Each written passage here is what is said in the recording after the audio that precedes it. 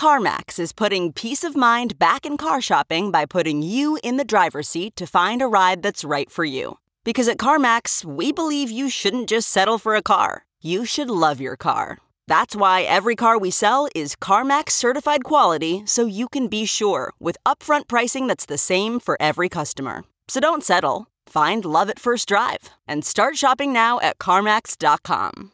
CarMax, the way car buying should be.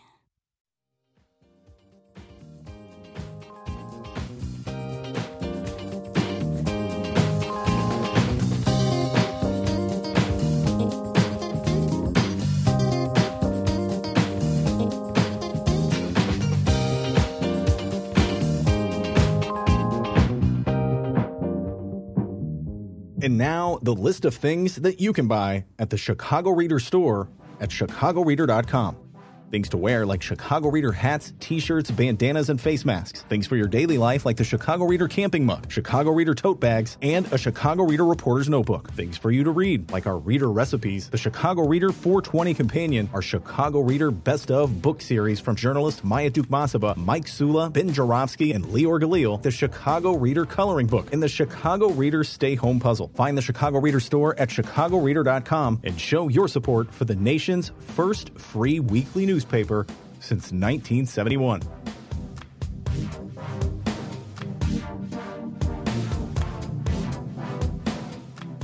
Bonus time on the Ben Jarofsky Show as I speak. It's Friday, December 22nd, 2023. This is essentially our Christmas show. And because it's dropping right around Christmas, I'm going to give you a headline that something from the newspaper that I just saw right now, which is not even probably going to be a topic of conversation with my distinguished guest who's patiently waiting. But I'm going to read it to you anyway to give you a sense of what's going on in the world and what I have been talking about obsessively one way or another on this show. It's an essay from the Washington Post asking, not that anyone's going to listen to this, Justice Clarence Thomas, calling on Justice Clarence Thomas to recuse himself on the cases regarding Donald Trump and whether Donald Trump, one, can be prosecuted for alleged crimes committed while he was president. That's an issue that's going to be coming before the Supremes. And two, whether Donald Trump is even eligible to be on the ballot for president because as the Colorado State Supreme Court ruled, he's clearly an insurrectionist, and it is clearly stipulated in the U.S. Constitution that an insurrectionist cannot run for president, or if it was the presidency that he was committing the insurrection against. So that case is also going to be coming before the Supremes and Clarence Thomas. Ginny Thomas, wife of Clarence Thomas, once sent an email. This is so once sent an email to Donald Trump's former House Chief of Staff, Mark Meadows, in the weeks following the 2020 election, when Trump was scheming, when the insurrection was taking place, when the attempted coup was being put together. She, Ginny Thomas, wife of Clarence Thomas, sent an email saying they must do what they can to prevent, quote, the greatest heist of our history. And that heist was allegedly the one in which Joe Biden, who won the election, supposedly stole the election. So as best friend of Clarence Thomas and wife of Clarence Thomas, I don't know. That could be a conflict of interest that she was one of the leading participants or cheerleaders at the very least of the alleged insurrection that Trump makes him ineligible to run. Very interesting column, much conversation for the future. And I will just leave you with this, folks, before I bring on my distinguished guest, because this kind of relates to my distinguished guest. In the world of politics and in the world of sports, there are rules. And in the world of poetry, there are rules. And the great Robert Frost, one of the greatest poets in the history of American fiction and poetry, once wrote, and I'm paraphrasing from memory, that he did not like free verse. He wanted rhyme. He wanted to follow a scheme to his poetry. Why? Because free verse, writing a free verse, was like playing tennis without a net. And that's a perfect metaphor for what MAGA wants. They don't want Donnie Trump to abide by any rule. They want Donald Trump to play tennis as though the net did not exist, as though there were no out of bounds lines, as though, like, if you're watching a great tennis match at Forest Hills, showing my age by calling it Forest Hills, the U.S. Open, and they have this high tech camera shot that shows that the shadow of the ball is outside the line. MAGA wants to say it doesn't matter if it's outside the line if Donald Trump hit it, because rules and regulations, they may abide.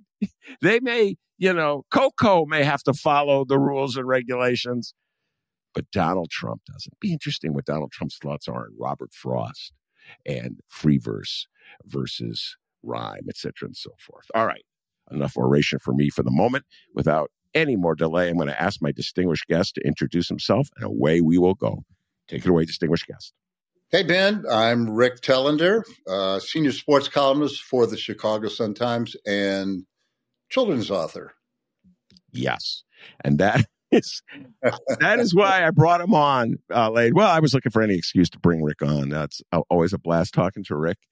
Usually we talk sports. Rick, before we take the deep dive in this, I want to take you back in time to the first time you ever appeared on a show that I hosted. You probably don't even remember this. I forget what the ostensible reason for having you on was, or even what we discussed. I just remember you saying you were feeling weary that day. This is 6 years ago, I want to say. And you go, Ben, I'm slowing down. I'm no more the regular obligations. I'm just going to write an occasional column. I've been working. Ben, I started working when I was 14 years old in Peoria. I've been working every day, and I'm slowing down. This dude just wrote a freaking book of poetry, ladies and gentlemen. He writes I just weighed in on Justin Fields. I completely disagree with his column, but whatever. We don't agree on everything.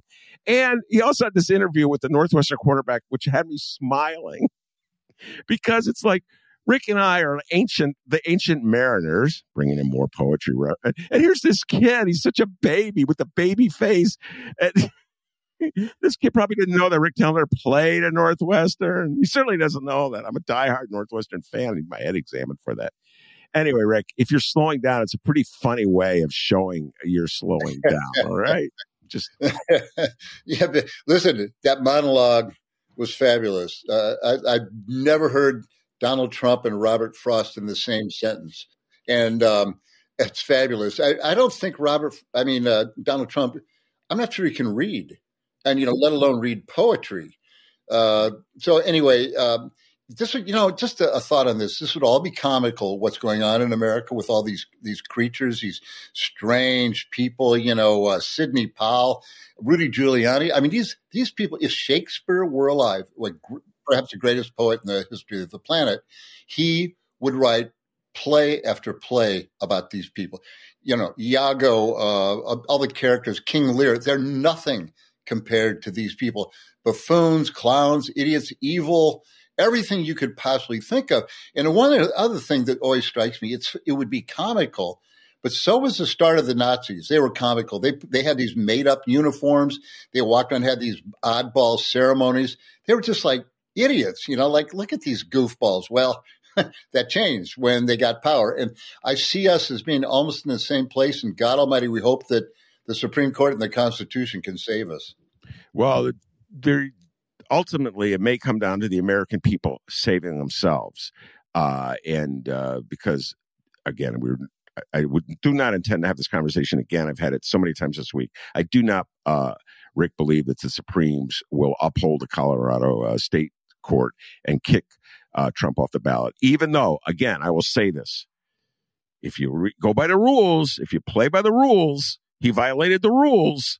So, it's kind of the analogy I use. We're going to get to the main thing I want to talk to you about. But the analogy I use is the hissy fit thrown by Patrick Mahomes and Andy Reid. Inexcusable hissy fit. They, in the game, Kansas City, a superstar quarterback and the coach of Kansas City, who should know better.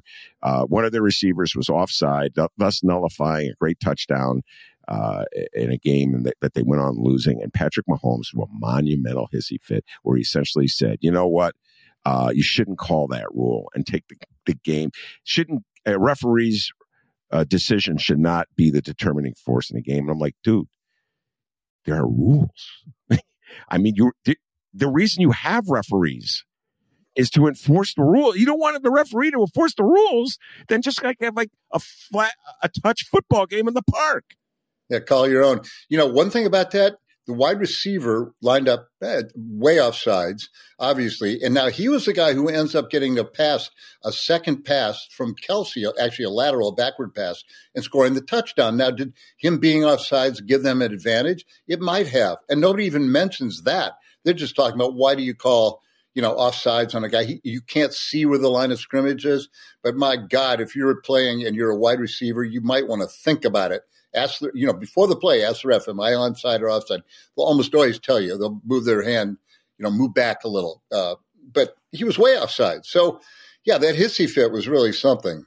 Yeah, it was pathetic, and it was very MAGA-like. By the way, all right, I really don't want to follow you up, but I don't believe the referee should tell you whether you're violating the rules or not. That's a whole other thing. Should a referee? Isn't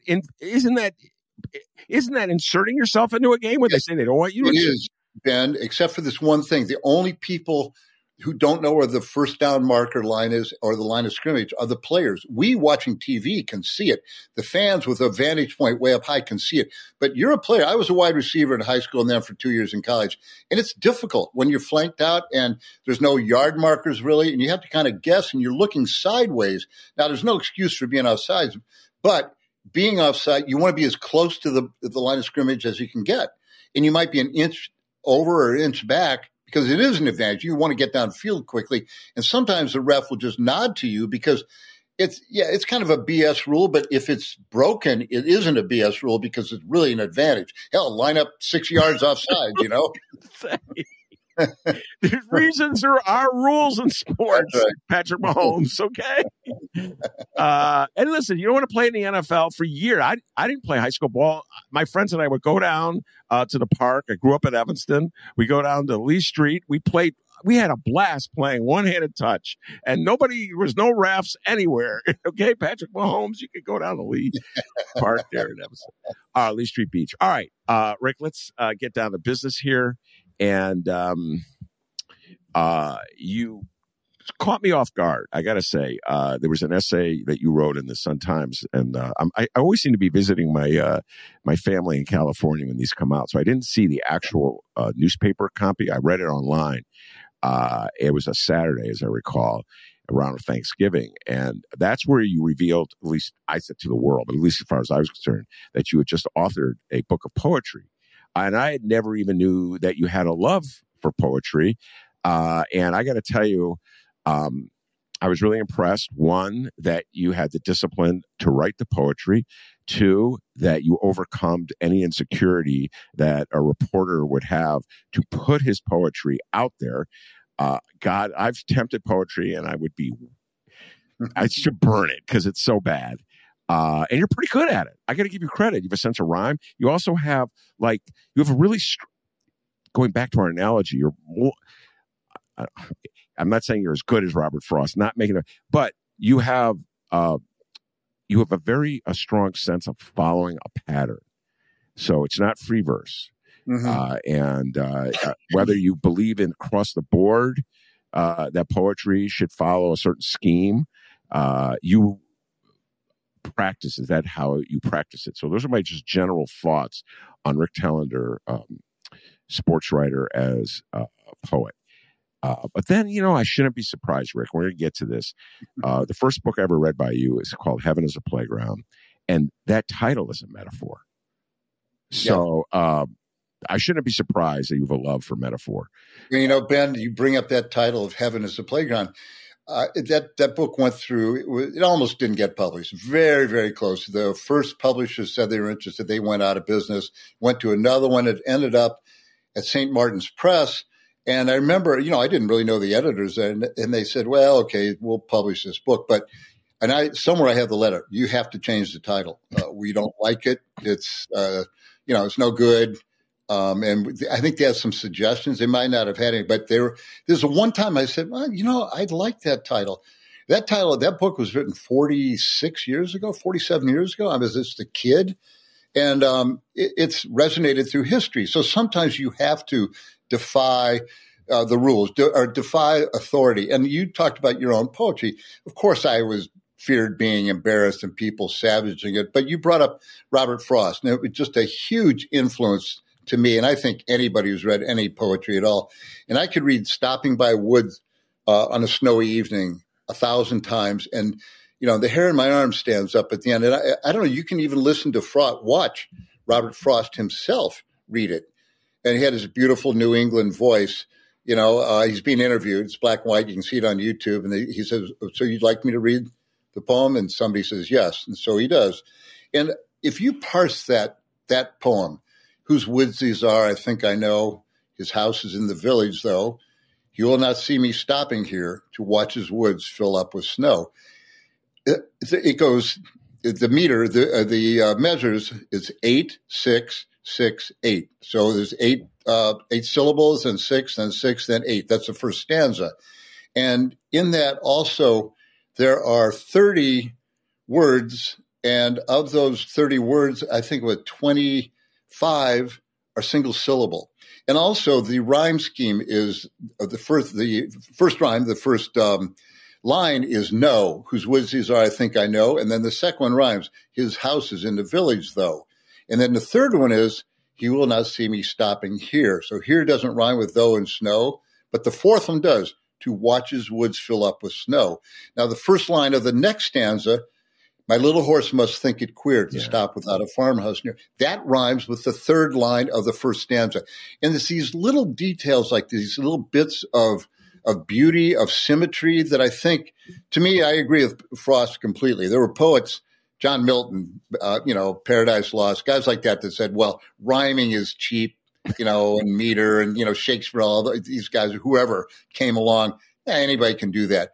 I say just the opposite. I read all kinds of blank verse, free verse, and it's just people randomly throwing thoughts out there. It's like, well, for Christ's sake, make it rhyme, make something of a kind of organized beauty to it. It's all about aesthetics. And so, I parsed everything I wrote in that book, my book, Sweet Dreams, Poems and Paintings for the Child to Bed, very old-fashioned title, to try to thinking, what would Robert Frost think? What would Emily Dickinson think? If I were a student of theirs, would they say, "Oh my God, here's a match, light this on fire"?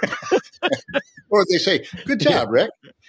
And I would like to think the latter. They listen. I'm not pretending to be, as I said, E. Cummings or Archibald MacLeish, or even there's a great. I think he was poet laureate. His name is Billy Collins. Such a simple name.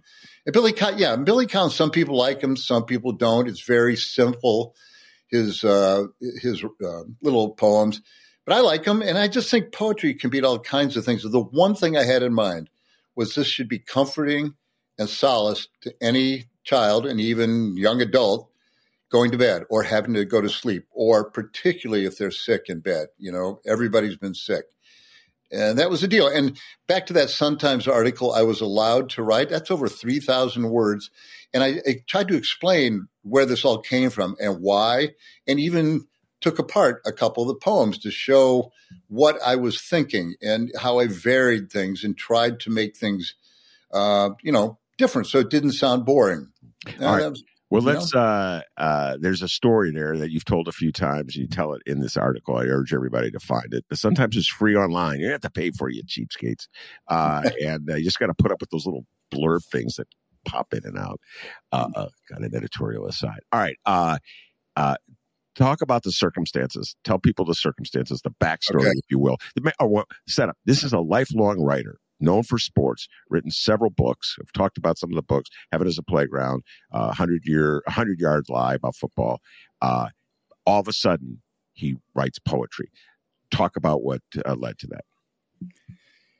Well, it's kind of that element that pushes a lot of people into whatever they might do. And I often think about a little kid who maybe was, somehow crippled from birth or had some defect and could never play the sports. Watch the kids out the window, and he couldn't run, or, maybe they had some other, defect, which we all have at some point. I had been a guy like, other than being deathly skinny and hungry all the time, I was, I played everything. I played any sport there was with anybody, anytime. As a kid, all the way up. I never even missed a game in college. I never missed a game in high school from injury, ever, not once. First of all, I didn't want to. And second of all, I never had that traumatic injury. So for the first time in my life, I kind of had this pain in my stomach, and then it just got worse and worse. And I thought, man, I better go to the hospital. And by the time I got there, I was panting. It was such pain, and it was in my gut, and I had no idea what it was. I thought I had some kind of food poisoning. I get in there, and I check into the hospital for 2.5 weeks, and within time, I counted one time 6 tubes in me, down my nose, down my throat, in my both arms, one going into my belly. They couldn't figure out what it was. I had this infection that was all through my lower intestine, my appendix and stuff. I mean, I guess I could have died. I didn't eat for 2.5 weeks. They just pumped me full of stuff. I actually gained a little weight, but when I got out of the hospital 2.5 weeks later, all that water disappeared, and I'd lost about 15 pounds. And I was so nauseated. It wasn't pain after that, after I got some pain medication. The pain was always there, but it was the nausea, which prevented me from – I couldn't watch TV. I tried every movie, anything. I just couldn't. It was horrible. Couldn't read, couldn't concentrate to get to the end of a sentence. I liked to paint. I couldn't do that. I was just lying there trapped. And I thought about, so I started writing poems in my head, the first one was, what's it called? A Snowy Night, I think. And it was wintertime, and I thought about snow coming down, and these words kind of came to me, and I memorized them. I had all this time. When you're focused like that, Ben, it's astounding. It was the worst thing in the world. I'd never want to go through it again. But out of it came this inspiration. I probably wrote 3 or 4, maybe 5 poems kind of in my head. And then when I could, I'd jot down notes about them. And this thought came to me, I'm an adult, when this was happening. I was like 40. Mm-hmm. And I can handle it, whatever. Even if I die, whatever. I've made done things, and I'm an adult. So I know about the world. But what if you're a kid? What if you're alone like I was? And there are kids like that. I know there are. And then I thought about myself as a kid, and everybody's a kid, the things you're afraid of at night, the times when you just don't want to go to bed, the times when you wake up in the middle of the night because of a nightmare, the things that you're unsure of. Is there a monster in my closet? I know there's one under my bed. Maybe you have a night light and, your door is open. Maybe you call for your mom in the middle of the night. Any of those things that kids go through. And so I just wanted to comfort them. Some of the poems I started writing were just, I want to say silly, but they're just kind of fun to put a smile on your face. And other ones were what a child might think while lying in bed and what would comfort them. And one of the models for me in the back of my mind was Robert Louis Stevenson's A Child's Garden of Verses. Way old, over 100 years old. But I remember even when I was a kid, it was an old book then. And I remember reading some of those poems or having them read to me. And there was one in particular called The Land of Counterpane. I never knew what counterpane meant. And I looked it up. It's an archaic word for bedspread. And I remember there's a painting that went with it, just a small one. And it's I think it's a boy. It could be a little girl because it's indeterminate, lying in a bed on the pillows and watching his little toy or her toy soldiers, little boats and things out on this bedspread and saying, this is kind of my kingdom. And it's wonderful. And so the idea of something beautiful or peaceful coming out of when you're actually bedridden, that struck me too. So how can I make it an enjoyable experience? And even if I had one poem, it's just about taking a nap called Bumpy Afternoons. And it's a great painting, a kid. I compare it to riding a bull. Who wants to take a nap at 2:00? And I have to. And so this bull is bucking this kid out of his bed. It's hilarious. And then I end it with a little twist, like saying, maybe I'll just get on that bull and we'll ride out of here like a bull in a china shop, just to soothe the kid that maybe he's lying in bed, has to take a nap, maybe recovering from an illness. So I credit Chris DeLuca, our sports editor. I said, Chris, I'd really like to write something about this book and explain it because it came out of nowhere, even though it took 30 years, Ben. And he said, do it, just do it. And we do it in that Sports Saturdays section, which is a pretty cool section. He said, take as many words as you want. So I just wrote, and when I didn't have a total in mind, but I got to 3,100. I counted them, at the bottom. Said, okay, that's enough. You read it. I think it's enjoyable, and it takes you on this little journey with me. Well, yeah, it's a great journey, and just in terms of your own personal experience and the sickness and the illness that you went through, and then relating the fantasy world of a child to the fantasy world that kind of exists in our brains. Even to this day, I will not share with the listeners or Rick of my fantasies. I'll keep them in my brain. Thank you. But I just want you to know, in my fantasy world, I dunked on the San Antonio Spurs last night. And that's my fantasy world. What I did not know, and there was no reason that I should know until I read the essay, that you had this lifelong love for poetry that Mm-hmm. goes back to when you were a kid, and somebody read to you, Robert Louis Stevenson, and I connected on that. My father, may he rest in peace, loved Robert Louis Stevenson's poetry, loved his stories. It kind of sad but funny. And at the end, when he was losing it, every year I think he was buying me Kidnapped, and he didn't realize he gave it to me the year before. But he just felt that Robert Louis Stevenson was you have to read this book. And I'm like, Robert Louis Stevenson was sickly himself as a child. Yes, he was. And was always, could not participate. I always think about that. Guys who I look at rock and roll stars, and I'll think my first thought is, I'll bet that guy never played football. I bet that guy's too short to play basketball. Or maybe I've talked to so many rock, I don't want to say stars, but some stars, and they all love sports, or the vast majority. Might be soccer, might be baseball. They reach a point where they realize, I don't have that thing, but I bet I do have a talent for music. And, you drift into or are steered into something that fits your life based on your limitations. And everybody has to learn their limitations. You think you're going to be 100 meter dash guy in the Olympics? Well, I can guarantee I'll look at everybody and say, no. None of you will. If you can run a 10-200 at age 16, yeah, maybe you might have a chance. But all you other posers, no, it's just not going to happen. And if you're 5'8", you're not going to play in the NBA. And that's okay. So we all make turns in our lives. We have heartbreaks. I want to be something. Little kid says, I want to be a fireman. Well, maybe you can, but they may say, you can be president. Well, first of all, you don't want to get in that cesspool, but second of all, you're not going to. But find something that you can do and put your heart into it. And poetry was always a part of my life. I studied it at Northwestern, but it came from my family. My older sister, Marcy, my mother, God rest her soul. We had to read in the house, and I loved it. You couldn't, TV was taboo. I mean, you could watch Superman and Mickey, the Mouse Club. Oh my God, if I hear that song, hi, I'm Cubby. Yeah. But you couldn't just sit there and watch TV on a Saturday or something like that. You could read, or you could get your butt out of the house. Otherwise, you're going to have to do something like, clean your room. So I was either outside or I was reading. That's basically what I did as a kid. So did you ever have a moment, maybe in high school, where you wanted to be a poet? Yes. Well, I think we all have moments where we want to be poets. You realize how difficult it is, and you realize you need to have some deeper thoughts.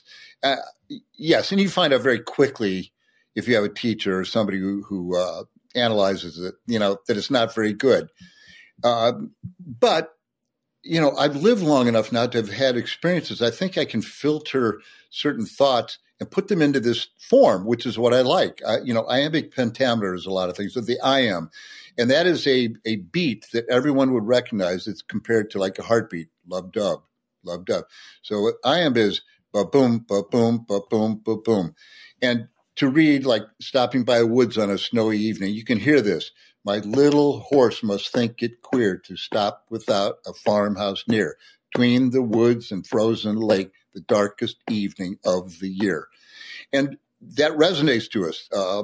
That form, that kind of beat has gone through poetry for the last, 800 years.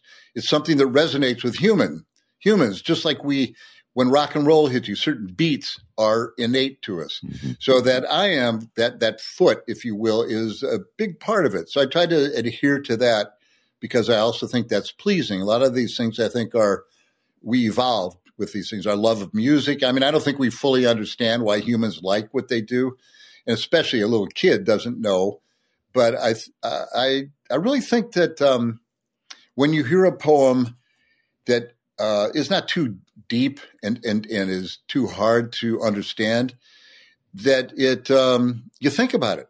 And I brought up with you when we were talking earlier, the Rime of the Ancient Mariner. And I think everybody reads that Samuel Taylor Coleridge poem. You read it at some point, or at least used to in grade school or early in high school. Mm-hmm. And what do you remember from that? You remember the symbol of the albatross.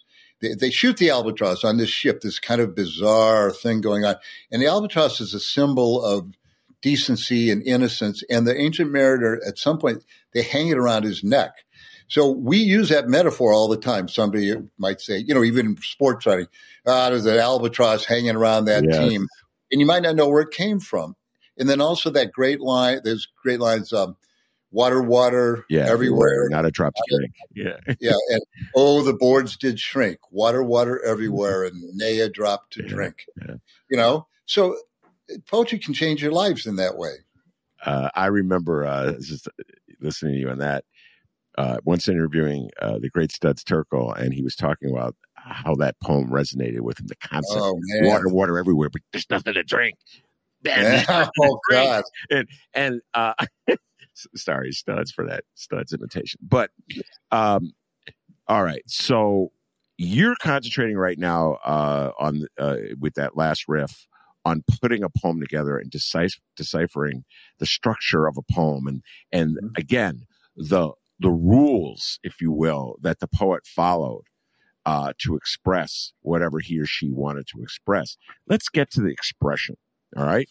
And for me, my love of poetry is entering a poem and knowing you. Oh God, I got to read a poem maybe 12 times. Maybe 12 times, a really good poem. So we'll do the Robert Frost poem. And it's like, there's something happening here. I could go Buffalo Springfield on you, Rick. There's something happening here, but it's not exactly clear. Okay. Yep. I know there's something going on here, but I don't know what it is. So I'm going to have to read it again. And then you ever notice how you have to sometimes read a poem? Like, you have to get to find the flow of the poem because it breaks into lines. And so you literally read it from point A to point B, the end of the line, and you stop. Your mind stops. But the flow of the poem it's a different flow, and you kind of got to adjust to what he's doing. And yeah, exactly. It is you have this aha moment too. And again, to parse that, it might be a perfect poem, Stopping by Woods on a Snowy Evening. Everybody knows it. It's a simple thing. The guy stopping, he's in a sleigh, I believe, being pulled by a horse. It's a long time ago. And it's, snow. It's a peaceful, beautiful night. The wind is blowing very softly. And he's just looking around and thinking how beautiful and peaceful it is. Well, that can appeal to anybody. That's the simple parsing of this poem. Yes. The deep parsing is, what does stopping there in the middle of the night on the darkest day of the year, which is today, by the way, or yesterday, this is the shortest day, the solstice. Yeah. That's when he stopped. This is very apropos. And what is he doing? He says, his horse, is curious. What are we doing here? And he says he gives his harness bells a shake to ask if there is some mistake. The only other sounds the sweep of easy wind and downy flake. Then the last stanza. The woods are lovely, dark and deep, but I have promises to keep.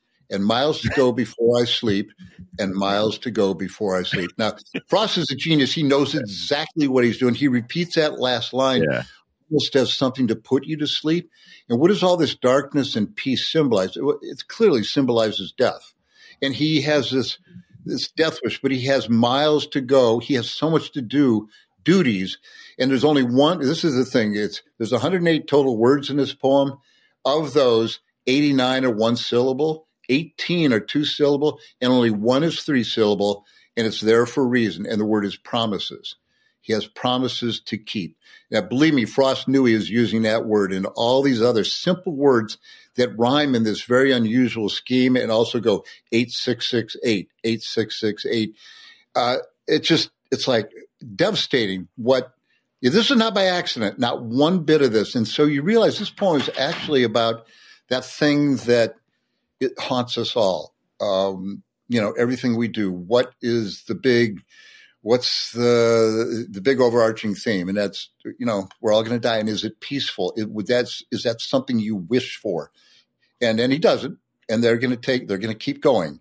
But for that moment, he had that thought, the woods, to call woods lovely, dark, and deep is just like, oh man, I could just sleep here. Yeah, lovely, dark, and deep. Yeah. His horse says, let's go. And the horse in that, it's analogous to, and this is you've never heard this before, the cat in the hat. Yeah. The fish in the bowl is the moral, reasonable voice. And he keeps saying to Sally and her brother, with the cat in the hat destroying the house, with thing one and thing two. Again, two of the greatest minor characters ever created in American literature, thing one and thing two. But he's saying, get this damn cat out of here. What are you guys doing? He must go. Get this cat. He must leave.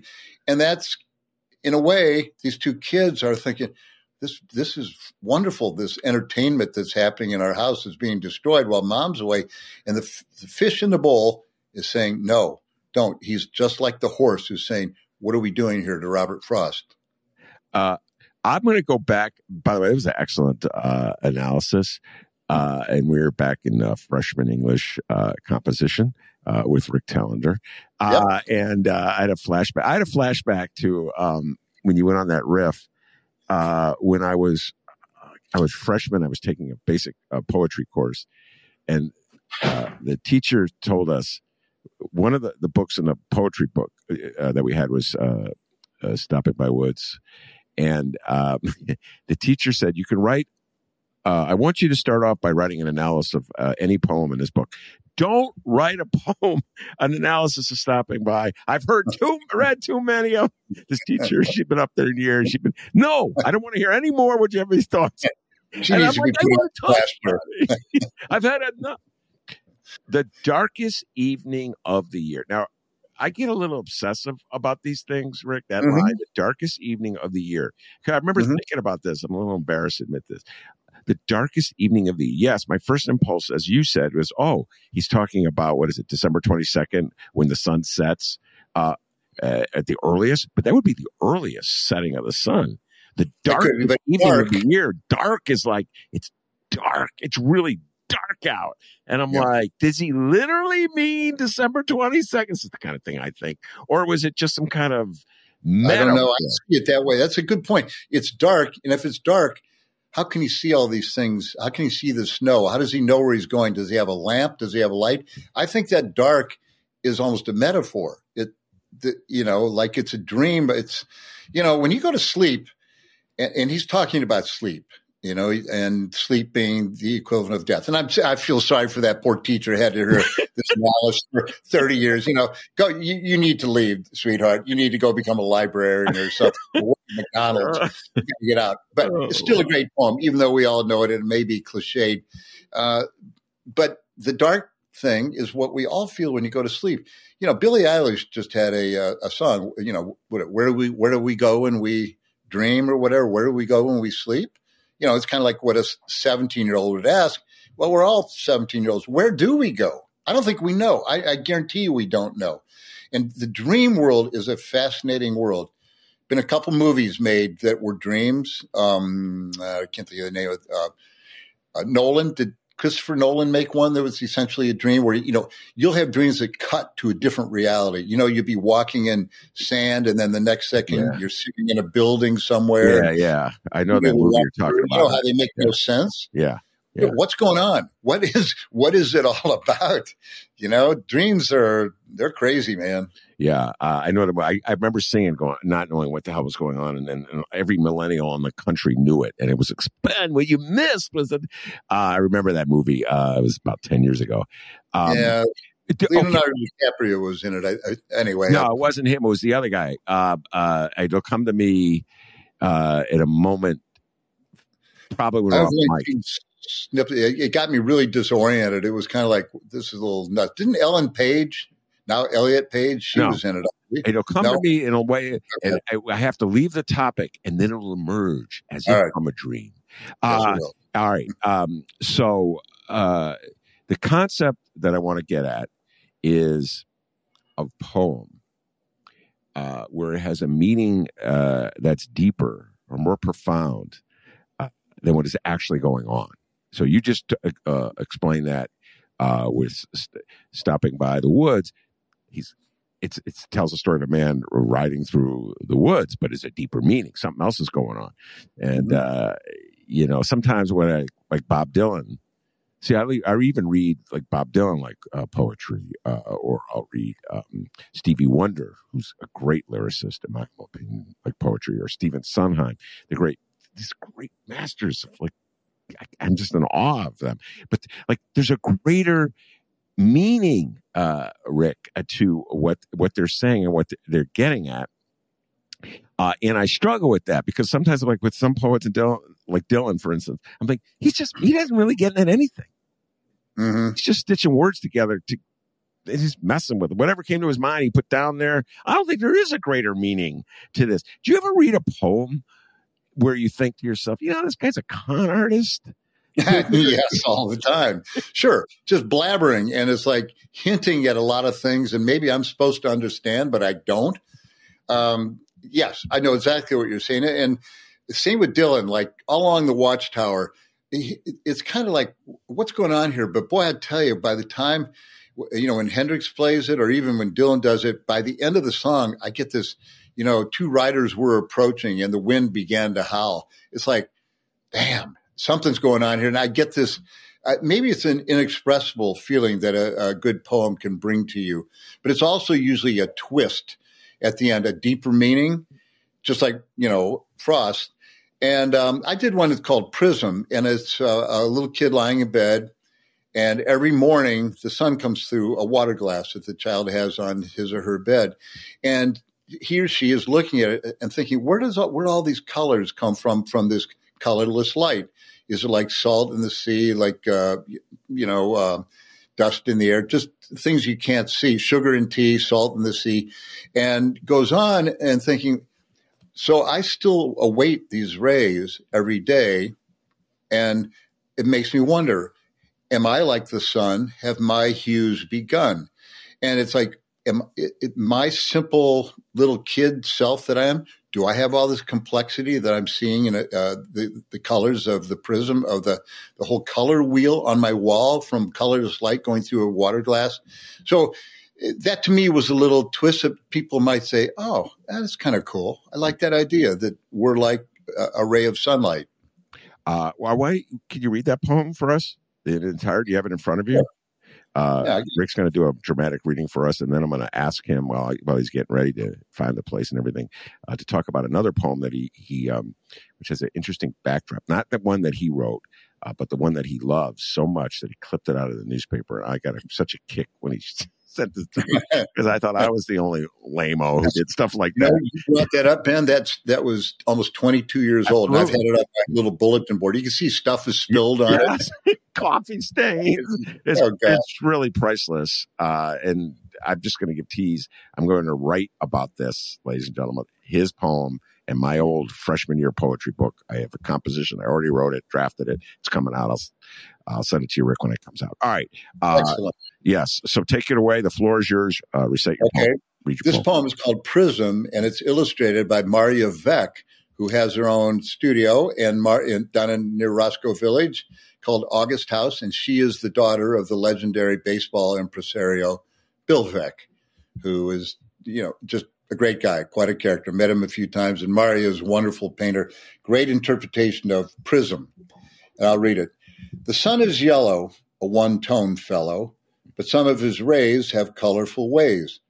The shaft that comes in the window at 10 strikes my glass of bed and then turns to red and purple and green and paints a bright sheen on a wall that's white in regular light. At 10, there are glints of colors and tints that hide like a dream in that little beam till it stripes the wall with a pattern small, but wonderfully bright for colorless light. The shades must be there, like wind in the air, like sugar in tea, like salt in the sea. Or else they reside in the crystal side of a water glass where little can pass. But I doubt that's so. The sun makes things grow. And I will presume when it spears my room at that morning hour and bursts like a flower, it shows me a part of its warming heart. I wonder each day while waiting that ray, am I like the sun? Have my hues begun? Wow. Did you write that in one moment, or was that? No. I always go back to The Sun Also Rises by Hemingway, and they ask, how did Mike go bankrupt? And he says, well, he's a drunk, dissolute, wretch, even in his 20s. He said, well, two ways, actually. Slowly and then all at once. Okay. And so some of these poems went fast, and I had to figure out the structure. I wanted this. These are four beats per line, or five, and then each line rhymes with the next. So I figured I wanted to do it that way, and I probably wrote half of it at one time, and then some of these poems I put away. You come back to them a week, 2 weeks, a month later, and you read it with a whole different set of eyes. It's like, oh, okay, now I know where this should go. You know what I mean? And you might also find something that just doesn't work. I'll tell you one of the, funniest or worst experiences I had. I wrote a poem called Dinosaur Time. And it's about a little kid. It's a good one. It's illustrated by Peggy McNamara, who is the artist in residence at the Field Museum, who does all the art you'll see if you go to the field. Magnificent watercolors. She's just great. Anyway, she illustrated it, and I wrote it, and I lost it. I mean, it disappeared. I had it on, typing, and somehow everything blew up. It was gone. I couldn't retrieve it. So this has happened to me before, and it's awful. So I rewrote it as fast as I could from what I could remember. Yeah. And here's the thing, Ben. About a month later, I found the original. It had gone into some deep well somewhere. God knows what happens on the internet. So now I had two poems about the same topic that were almost the same but weren't, and I had to figure out which one was better. It's terrible. So that was God bless and goddamn the computer. That's actually not a bad problem to have. Which one is better, as opposed to both of them lost? You know what I'm saying? At least.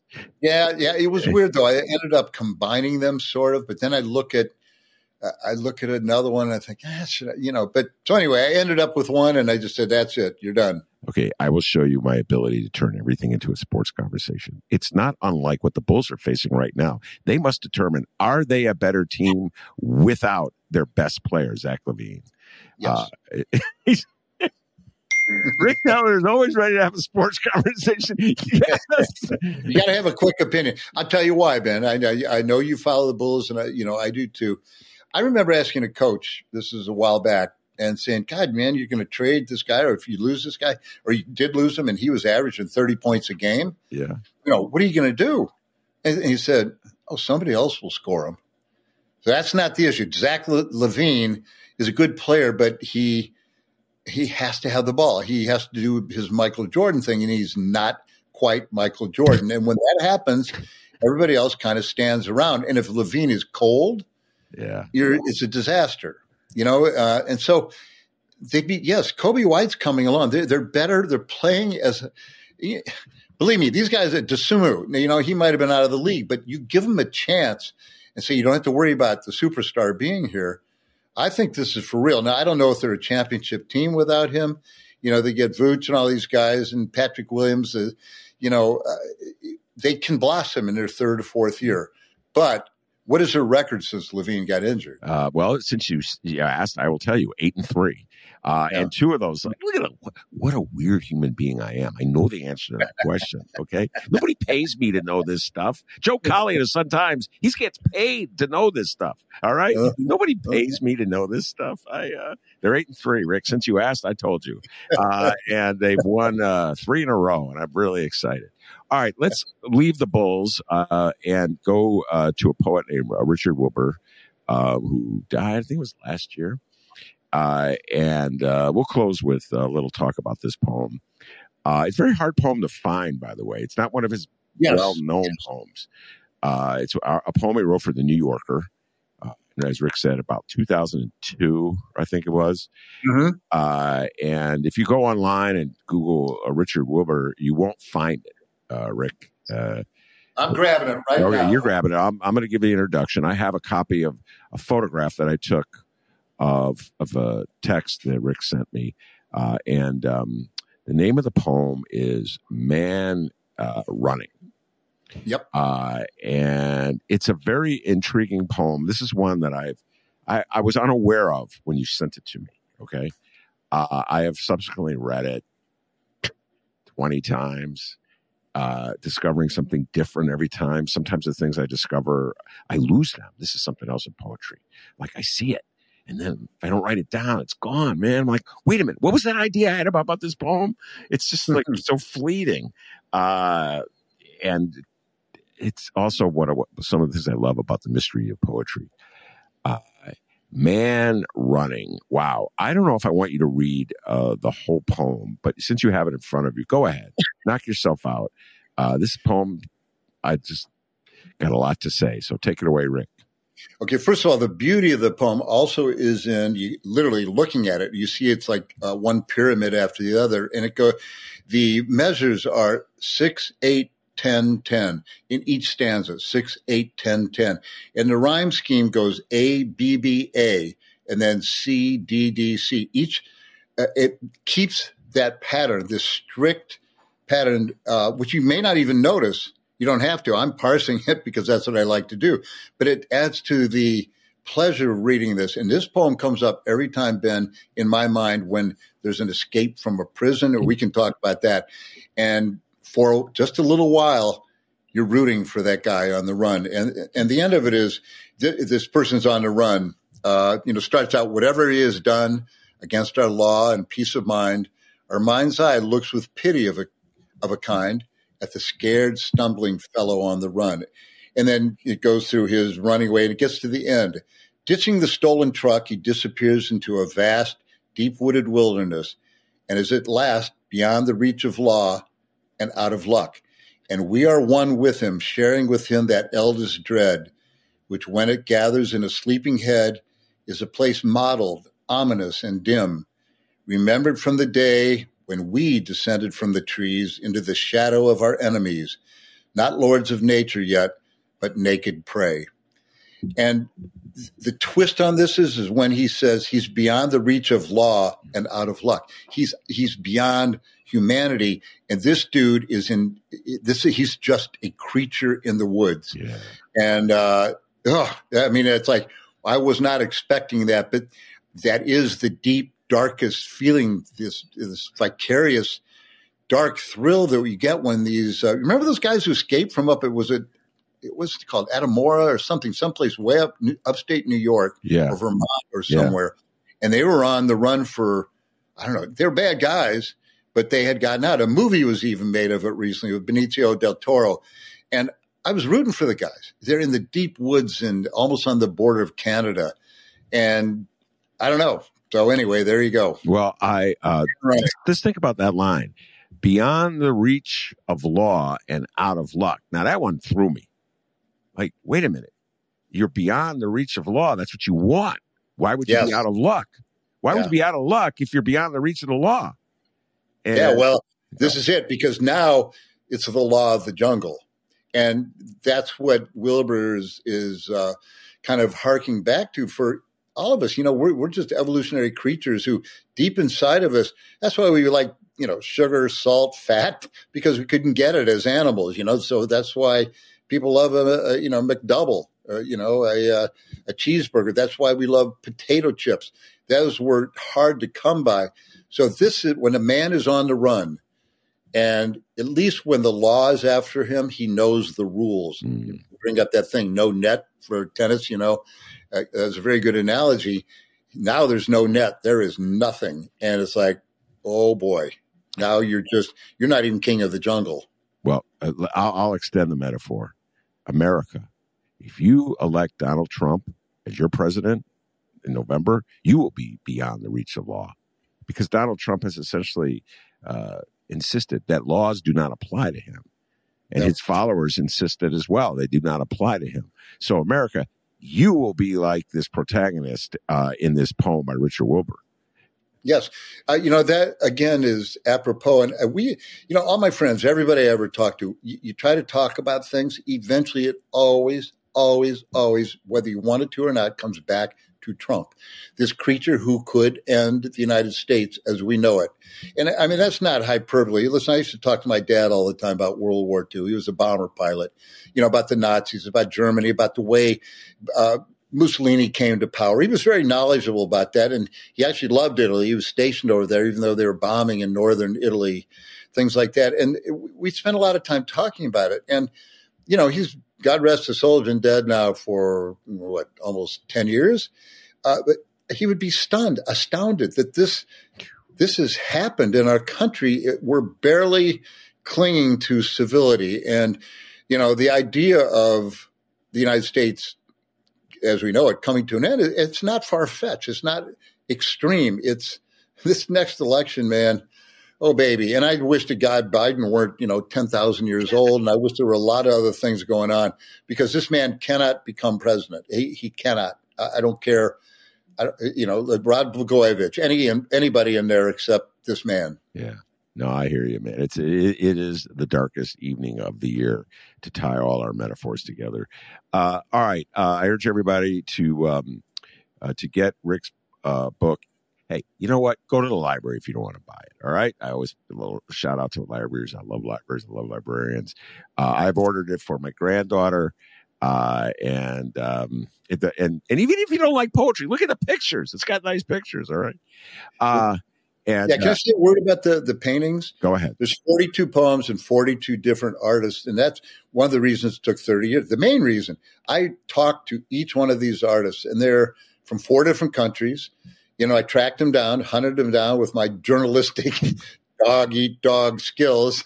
And every one of them agreed to do a painting. So the painting with a book designer, got a shout out to him, Al Brantner in Chicago, brilliant book designer, album cover designer, great guy.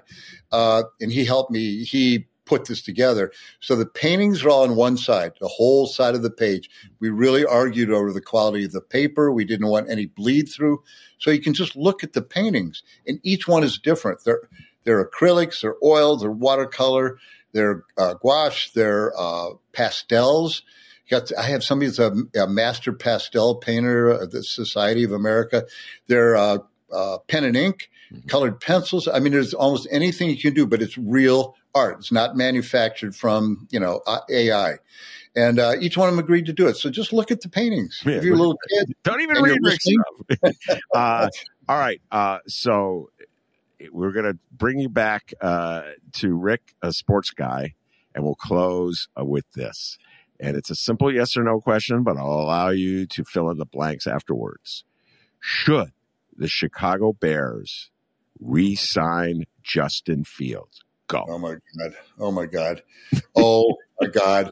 Okay. Just like, is there a God? This is an unanswerable question. Listen, they re-signed Jay Cutler after he had a good game, couple good games, and that didn't work out too well.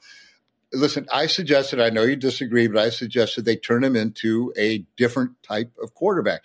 Get a quarterback now. They already blew it, missed on Patrick Mahomes. They missed on C.J. Stroud, I think is going to be really good. Could it be the coaching? Yes. Does he need more receivers, better offensive line? Yes. But at some point, it comes down to him. At some point, he's been there 3 years, and I think there's playing quarterback in the NFL, doing it well. It's the most difficult sports thing in the world. Anything. I don't care. It's like playing tennis at a great level. Whatever his name is, any of those guys. But you're playing tennis, and while you're serving this great 150-mile-an-hour serve, somebody's diving at your knees. That's the difference. It's like making a 30-foot putt, but there's somebody coming trying to ear hole you, and you can see him out of the corner of your eye. Or you're putting, while you're putting, somebody pushes you backwards. So saying that you're not a great starting NFL quarterback is not a real knock. Neither are 99.9999% of all the people on this planet. And I could go on with that digit 9. If you use this guy like Taysom Hill, when he was at his peak for the Saints, and he would run and pass and catch touchdowns, almost in the same game. Against the Bears this year, Taysom Hill threw a touchdown and caught one. Okay, because the Saints are smart enough to utilize him in ways that, like, the defense is like, we don't know what to do about this. This guy Fields is the greatest open field runner for a quarterback I think I've ever seen. Matches Lamar Jackson or Michael Vick. When he takes off, nobody can catch him. I mean, he's a quarterback, for God's sake. With these little cornerbacks, what are you doing? Catch the guy, and they can't. Yeah, it's amazing. So. But I think there's something missing when it comes to field vision, whatever that genius is. I don't know what it is, and it's the most difficult thing. So I know you disagree, but I would re-sign him, but I would say we're going to also draft another quarterback, bud. Okay, well, that would be, wow, what a creative thing that would be for the Chicago Bears. It's so outside. Why? Rick now will be the therapist. Why? Call the team. I could have been a fan of any team, Rick, and I chose the Chicago Bears. You didn't choose the Lions or the Browns, so okay. I got a son-in-law from Cleveland, and even his little kids are suffering. They put on Browns jerseys. Wait, does your son-in-law live in Cleveland? Huh? No, they live here now in Evanston. Yeah. So there's nobody in Cleveland. I have a friend, a dear friend, Tony with a T. He's from Cleveland. He loves all the Cleveland team. I go, you love it so much. What are you doing in Chicago? Everybody is from Cleveland. Nobody is in Cleveland. Okay, that's why I asked. You have a son-in-law from Cleveland. Yeah, he's from it. He's not in it. But he still probably rooted for the Browns last week. Oh, God, speaking of painful games. Yeah, the Browns, whatever you do, the Browns will be worse. That's just guaranteed. They're going to screw up this season. I don't know how. They got Myles Garrett, They've had their fourth winning quarterback. Fourth quarterback. They got a guy who's 7,000 years old playing quarterback for him now. The current Browns quarterback was actually in the sleigh with Robert Frost when he rode. He was there. Yeah, he said, "Hey, horse, we got to go." All right, we got to go. Rick, thank you very much. It was a blast talking poetry with you. Maybe bring you back, not just to talk about sports, but poetry. There's a bunch of poems. I'd love to hear you analyze. And there's a couple Wilbur poems that I had prepared, but we run out of time, so maybe I'll bring. I don't know if you've read any. I'd love to do it. It is like remember we all had fun in the dorm room just talking about stuff, or even when you're younger, every now and then, even tough-ass guys might end up talking about some book they read. I still love it. I will do it anytime. We have a beer, just sit around, whatever. Well, the next time we do this, Rick will be in my attic. We'll be sharing a microphone, and we're going to go out to eat at we already cut that deal. Can't wait. So that'll be a lot of fun. Rick's going to actually have to, I don't know where you're living these days, Evanston or wherever. You're going to have to get in a car and drive to my house. All right. Very good. Rick, thank you very much. Appreciate it. And Merry Christmas and Happy New Year's to everybody. And peace and love, baby. Take care.